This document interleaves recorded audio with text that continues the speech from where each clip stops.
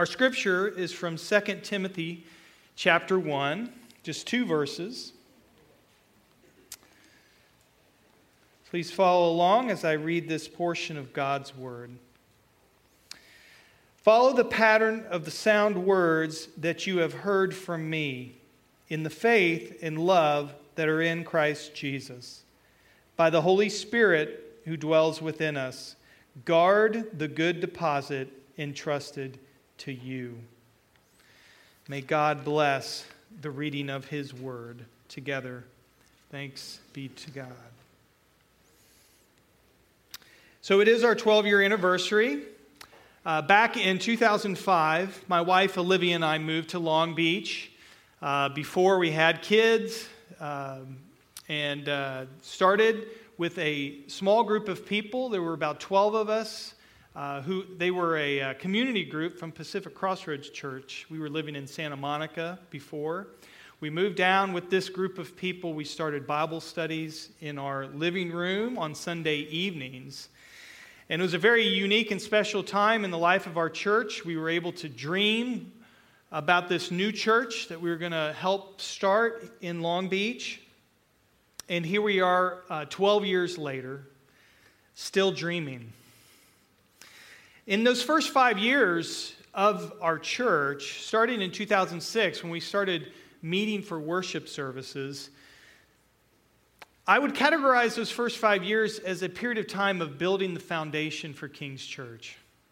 We were laying that foundation through the gospel, through our values, through the things that we hold dear as a church. And in that time, we were able to recruit and train and install our first group of elders who would lead our church into the future. I would categorize the next 5 years of the life of our church as a time of growth. This was a period of time where we did a campaign called Project 3. Many of you were a part of it. We took pledges. We raised $500,000 to become fully portable as a church, to move over to this side of Long Beach, to be able to renovate and have a 24/7 office space, the Commons, which is behind our church building here across the alley, to be able to move into the Petroleum Club, to do many, many things that we've been very privileged to be a part of, and we've seen help to grow and expand King's Church. And now here we are at year 12, and I would categorize this period of time as a time of transition. Of course, the end of last year, Pastor Robin, who had been with us since 2006, transitioned to a new position at a church in Escondido. This anniversary Sunday also happens to be Irene's last Sunday. She's been our King's Kids director for over 8 years. Kaylee, who has been serving as our youth director for the past 3 years, is moving on to start seminary in July. So it seems like one after another, some very tough, difficult losses to our staff, to our leadership, to our church family. So it's a time of transitions, but not all of them are sad. This morning, we grieve the losses, but we also celebrate David, who will be ordained and installed as an assistant pastor at King's Church. And so with so much change taking place at our church, I thought it appropriate to spend a few moments looking at these 2 verses in 2 Timothy chapter 1. They're pertinent because the Apostle Paul wrote this letter to Timothy as he was considering a vital transition that was taking place in the life of this fledgling early church. You see, the Apostle Paul, this man who had for 30 years traveled thousands of miles around the Mediterranean region, faithfully preaching the good news of Jesus, planting new churches, defending the truth, he was sitting in a Roman prison cell. And I think I have a slide that gives you an idea of what that prison cell would have possibly looked like. Paul had already been to court. He expected to be executed very soon. He was alone. Only Luke was left to be with him. The Emperor Nero at that time was bent on destroying the church. Heretics were popping up all over in the churches that he had established. That's Paul. In just the verse after the passage that we read this morning, Paul says this to Timothy: "You're aware that all who are in Asia turned away from me." He's pointing to the fact that so many have turned away from Paul and his gospel that he had been preaching. And so here Paul is alone in this prison cell with all these transitions taking place, and he's wondering what's going to happen to the church when he was dead and gone. What would happen to the ministry when new people were to be leaders of the early church? And it can be argued from a human perspective that Christianity seemed to be on the verge of annihilation. And so Paul writes this letter to Timothy, to a key leader who would carry on the work that Paul began. Now, Timothy was not the most impressive individual. He wasn't the strongest, most capable leader. Maybe you should take some comfort in that, David.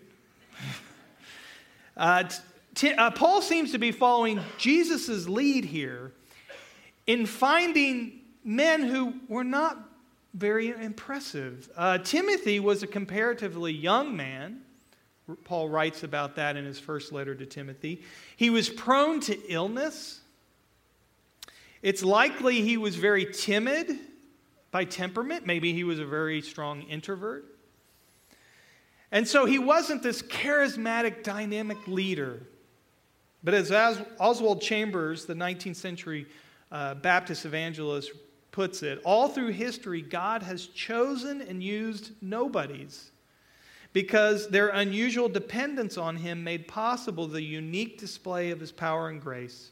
He chose and used somebodies only when they renounced dependence on their natural abilities and resources. So here Paul writes these words to Timothy, and let me read them again, verses 13 and 14. "Follow the pattern of the sound words that you've heard from me in the faith and love that are in Christ Jesus by the Holy Spirit who dwells within us. Guard the good deposit entrusted to you." I want you to notice in verse 13 these words, sound words.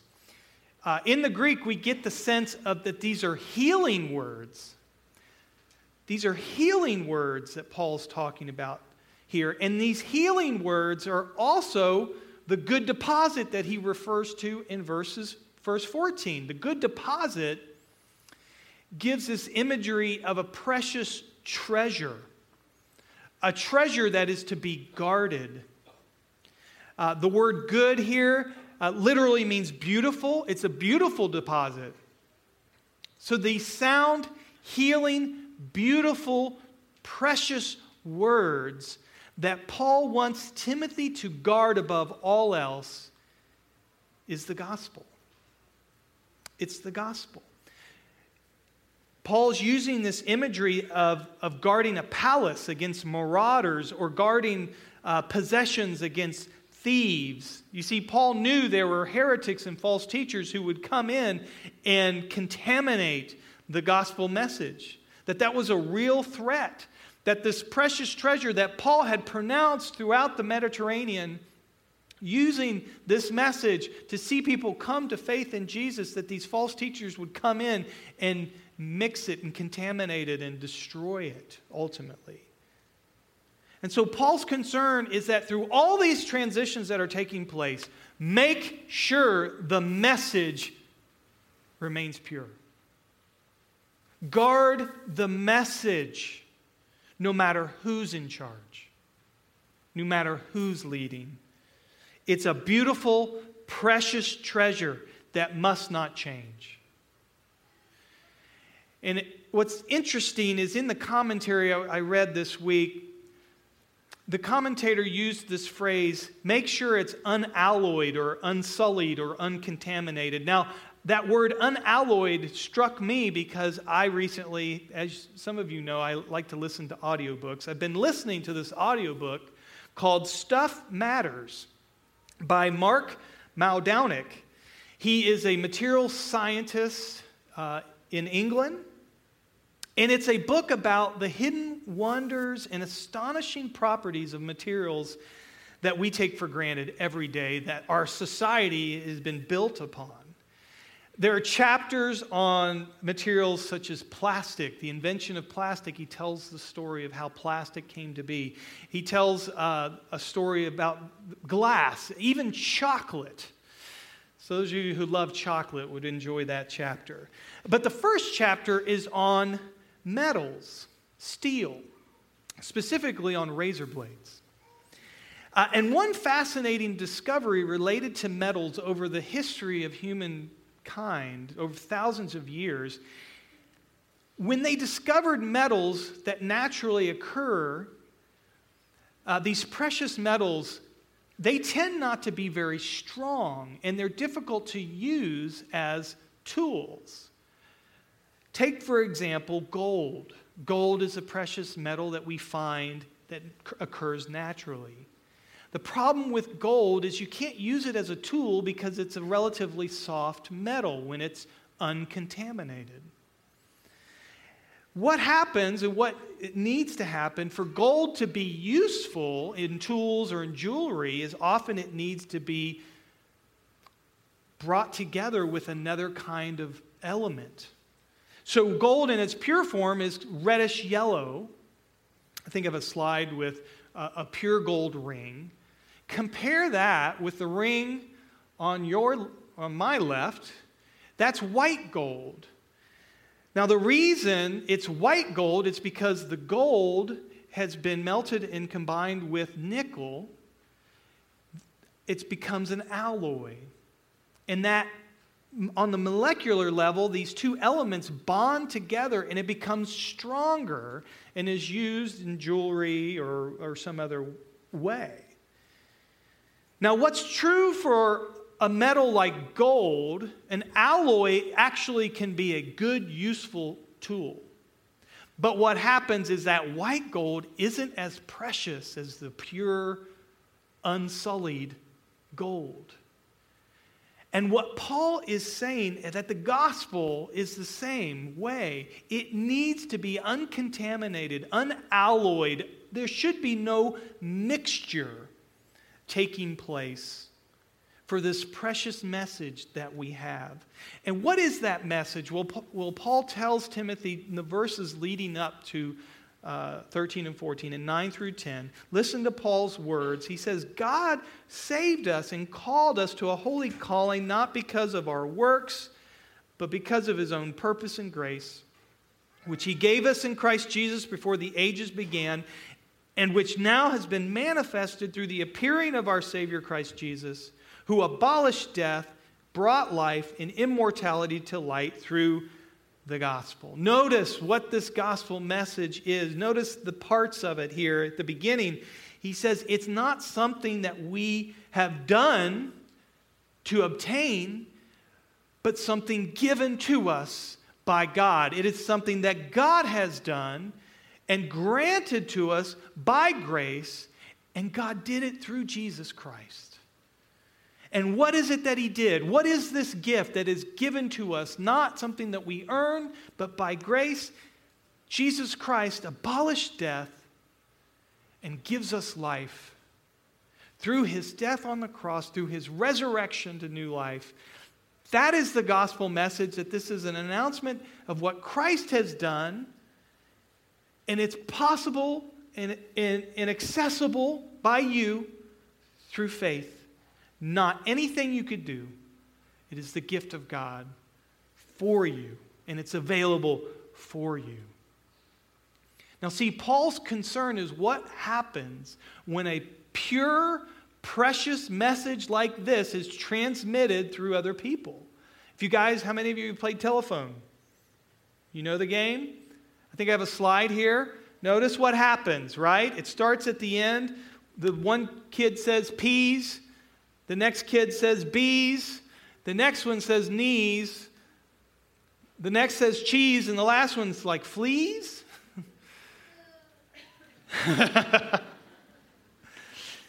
This is the danger of transitions. This is what happens when a message is passed from one person to the other. It becomes contaminated. And this was Paul's concern. An example of how this can happen to the gospel message was what Paul was dealing with in the early church. There were heretics, there were false teachers who would say, yes, Jesus saves. That's true. But you need to be circumcised and you need to observe the Jewish rituals in order for it to really take. See, that was an example of a contaminated gospel. So for us, that temptation is there. You know, it's the end of the school year, and a lot of kids get awards at the end of the school year, don't they? And all of us parents, we just love seeing our kids get awards. We're so proud, and we try not to be disappointed when our kids don't get awards. We still love them, but boy, it sure feels good. And those kids, they love to get those awards because they work hard to obtain recognition, and they're given the trophy or they're given the certificate because of all their hard work. And can I tell you, it is so difficult for us not to apply that same thinking to the gospel. It is so hard for us not to say, yes, Jesus saves. But all you need to do for that to really take is fill in the blank. Maybe be baptized in our church. Or maybe it's follow our rules. You fill in the blank. The church has been filling in the blank, unfortunately, for 2,000 years. And the gospel has become contaminated. But the message Paul wants us to hear is no matter what the transition, no matter who the leader is, what must remain pure is the message. Jesus saves. And He's accomplished it for you. And it's available. All you have to do is receive it. And that's the message we want to continue to proclaim here at King's Church. And we hope that you will guard that message with us and see it as precious as we see it for the glory of Jesus. Let me pray. Lord, we thank you for the pure gospel, the good news, the gift, the precious gift of life and relationship with you that you provide. Jesus, may we at King's Church guard this good deposit. Whether I'm up here, David's up here, whoever may be up here. May we honor and glorify you by pointing people to you, not to us, not to this church, so that our hearts might be strengthened and we might show your love to the world. For your glory we pray. Amen.